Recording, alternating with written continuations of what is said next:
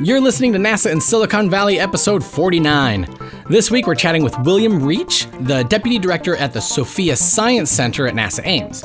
If you're new to the podcast, SOFIA is a fancy acronym that stands for the Stratospheric Observatory for Infrared Astronomy, but it literally is a flying telescope in a modified Boeing 747. SOFIA and its team are back in Christchurch, New Zealand, to observe the skies over the southern hemisphere for 7 weeks. Researchers are studying objects that aren't visible from the northern hemisphere and are taking advantage of the long winter nights. Targets of interest include a supernova, as well as a star formation in 2 nearby galaxies.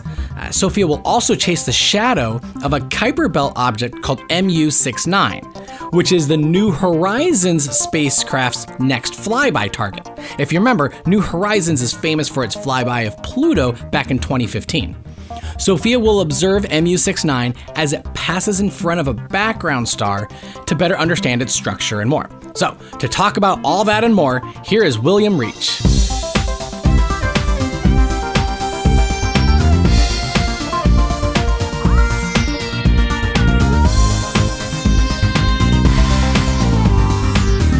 We always started off the same way, is we want to know what brought you to NASA, how did you end up in Silicon Valley? Tell us about yourself, Bill.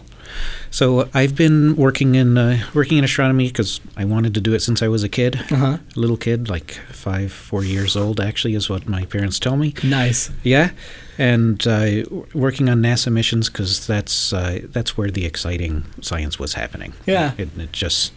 When I was going to college already, I was meeting people who are working in space science, working actually on the predecessor of SOFIA, which we'll talk about, I guess, and developing instruments for it. So Cool. one thing led to another. So before getting too much into SOFIA, because we fortunately on the podcast, being here and having the science part of SOFIA run out of NASA Ames, is like we've been fortunate to get a lot of people talking about the flying telescope. Right. But so are you originally from this area? Are you from California or? No, I grew up in Atlanta, Georgia. Oh, nice. Yeah, and right. my father was a West Point Army guy, so I moved around a lot when I was younger. But most of my childhood was in Atlanta, Georgia. Oh, cool. So evolving out from that and into academic world was a first for the people that I was hanging out with. But you're always super into looking up at the stars. I guess no matter where you moved.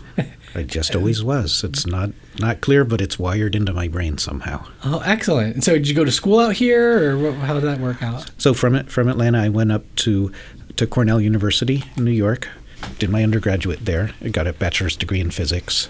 Nice. It was a great school, and of course the reason I went there was so that I could be in the place where Carl Sagan was. Of course. The time when I was looking for a school to go to was when the Cosmos series was first coming out. I was already interested in astronomy, even before then, but seeing Carl Sagan was just a tremendous enticement to continue in the field, and going out there trying to be close to him was... Oh, that's awesome. Yeah, it was part of my reason. Did you end up going, were you looking at academia after that point, or was it I'm going straight to NASA? Or how does that transition work from, school, loving space, into landing a job? Yeah, there was a time early on when I thought being an astronaut would be cool. Apparently, a lot of people do. There's a lot of people do. We noticed I forgot the number of applicants for the program. 30,000 something, and it may be wrong, but right.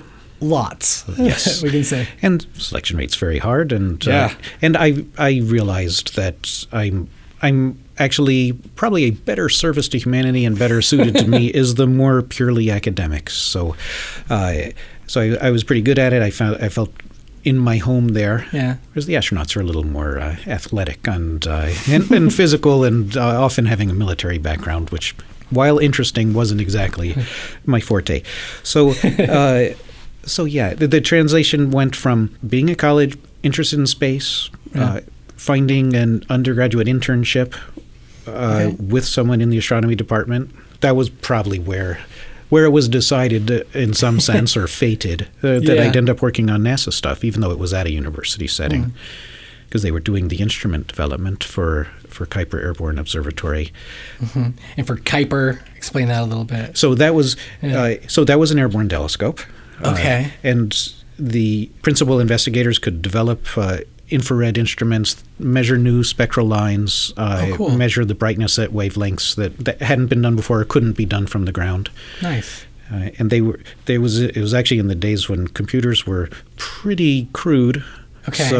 So I was brought in as a young guy. I didn't know anything about. I did a little bit of soldering in the lab, but I don't. Electronics is actually still mysterious to me. Nice. But the computer the stuff. cosmos, you're good. You got the cosmos You can tell good. you all about the heavenly bodies. Yeah, that's all right. Actually, soldering a motherboard. So could they? But no, I still can't do soldering. Electronics is a mystery. It's nice. But I could do the computer stuff that the older people in the group didn't know how to do. Like we couldn't communicate from one part of the lab to the other. Oh, wow. So we'd work on the computer, on our department computer, and then want to get it on the instrument on the computer that actually controls the instrument.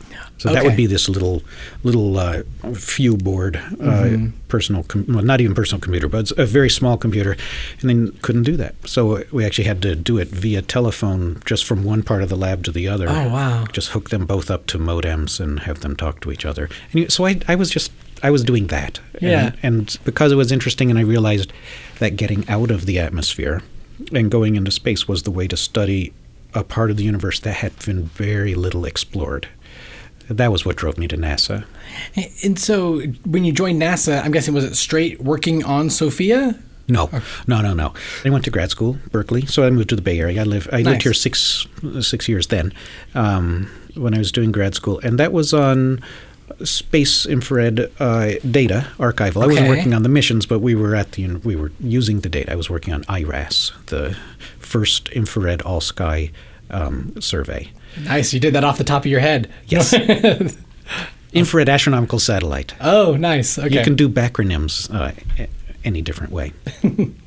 So anyway, was working on IRAS, and the data from that were so good and that you could see so many things, including background radiation or background light, and study it in ways that were not possible before. So when you pivoted over to NASA, you're starting to work on SOFIA. I get a kick out of it because you always hear about the space telescopes, Kepler, Hubble, and then there's also the land-based ones, and I get a kick out of SOFIA because it's in that, it's an airborne telescope. So for folks listening, give them the SOFIA 101.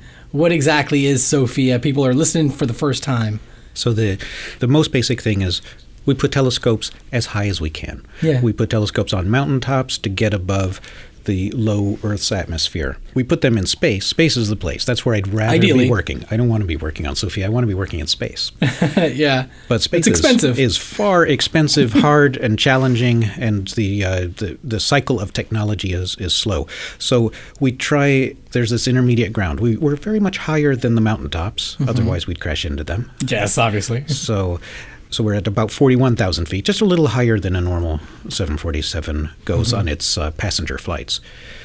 But we're very much less than space. So it's in that middle ground. So there's a lot of windows where just that bit, what's 3 times higher than mountains, just that bit does it.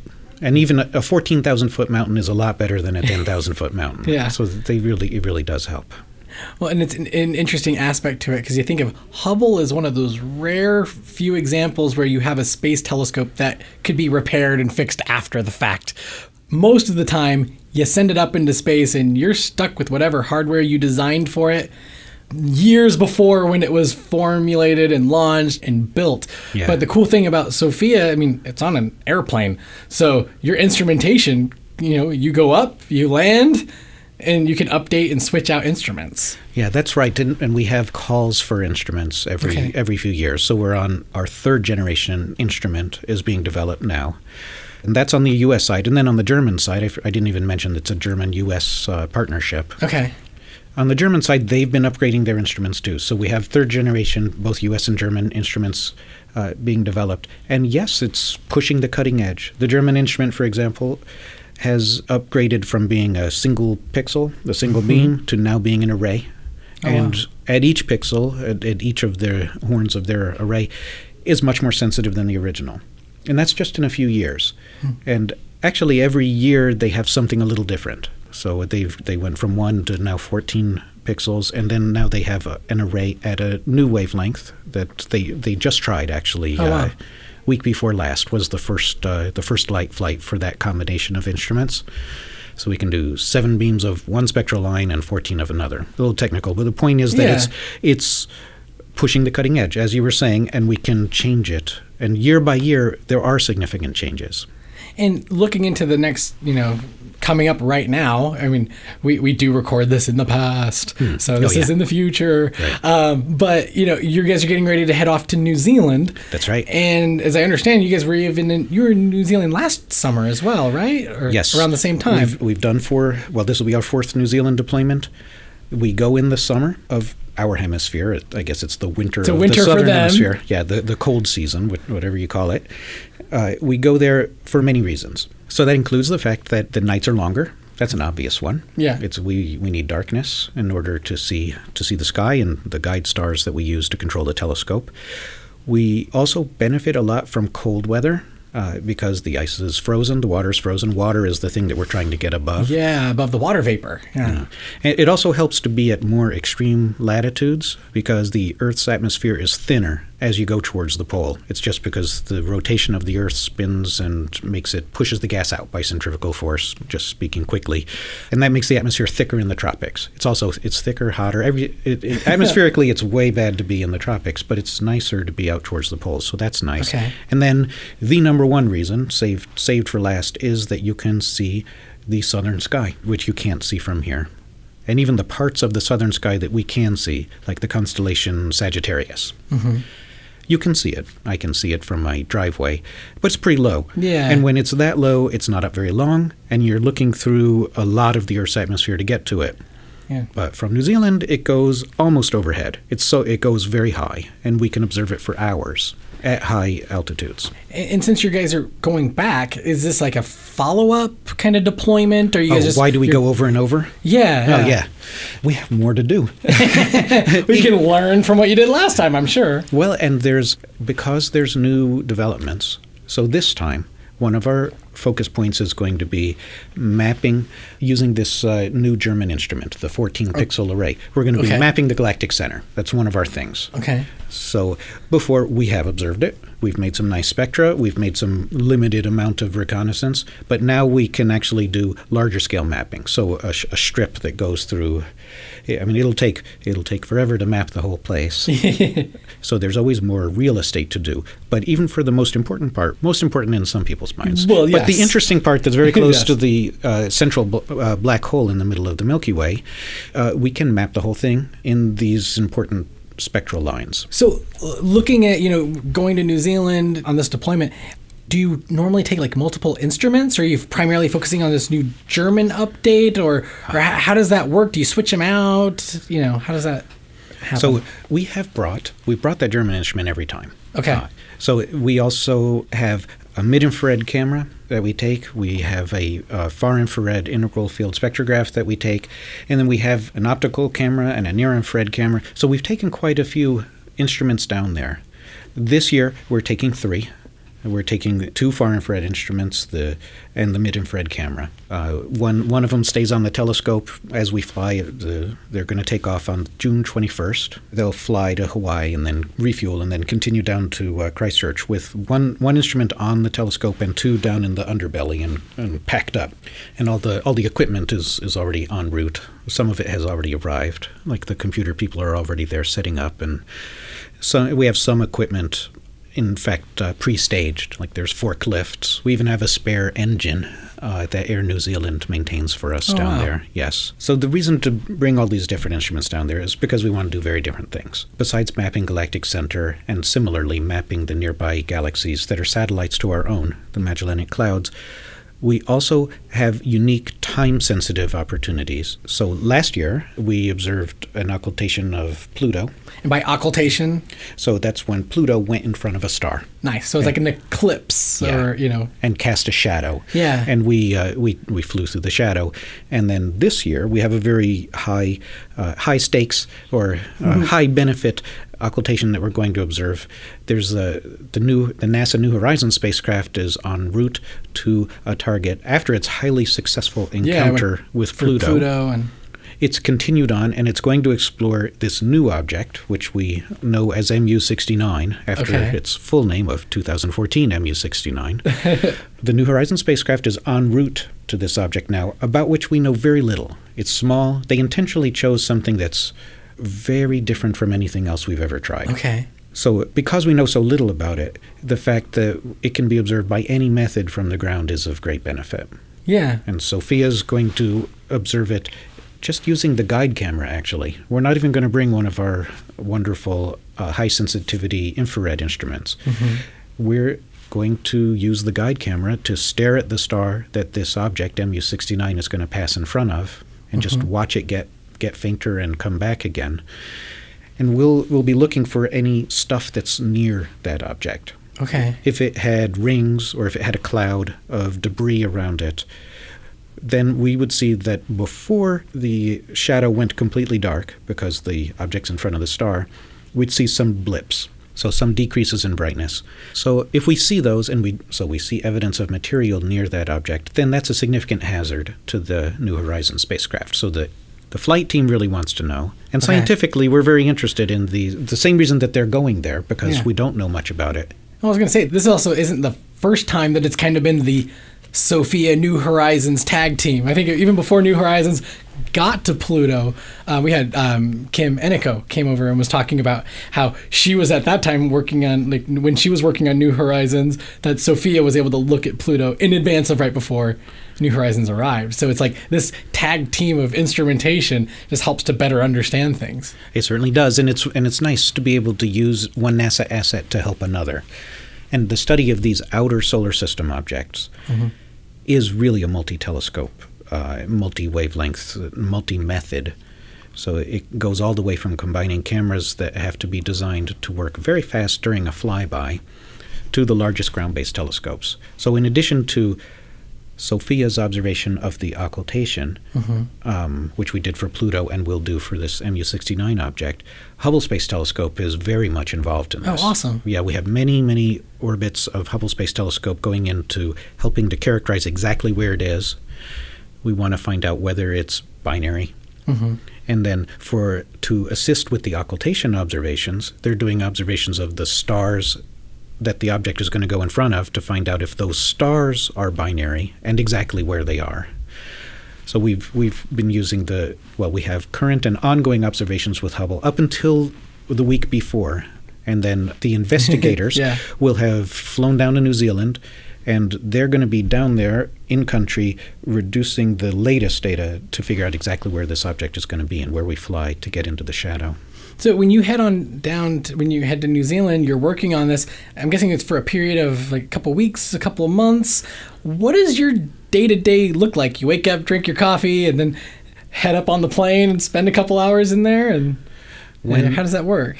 Well, we observe at night. So okay, yeah. So you drink your coffee at like 8 p.m. So there's many different kinds of crew working on this. Okay. We have the flight crew. The flight crew, they wake up in the early afternoon. Then they check their emails and drink their coffee. Yes. Got to have that. And then they go to the crew briefing, get on board the plane, do their business, and then they come down. The flights are 10 hours. So wow. And we need them to be in tip-top shape in order to do subsequent flights. So we restrict their duty days not to be too long. That's why they pretty much wake up, do the briefing, and get on the plane. Yeah, really. So that's the flying crew. There's ground crew. There are people who swap the instruments out, who receive the airplane, refuel, can replace engines, can do that kind of work. They work pretty much a regular schedule. They receive the plane. They have to be there to receive the plane. In the morning. And then they have shifts. Okay. Then there'll be some science crew that doesn't fly. So, for example, I'll be down there, and I'll be on the MU-69 flight and one or two others, but not a lot. I'll be there doing tours and science support. So when the night crew lands and they say, so-and-so and so-and-so didn't work, the observations of these two targets didn't work, and we don't think we should do any more of those, then someone has to figure out what else should we do instead. Right. So in that sense, there's three different kinds of work day. So looking into this deployment, returning, what are you looking forward to the most, or what is the most interesting? What are you hoping to learn that's different from what you didn't know this time that you're excited to learn about or discover, I suppose? It's always hard to pick one thing. Nice. Because I'm engaged with a lot of the observers. I know that they have high hopes that their project is going to do well.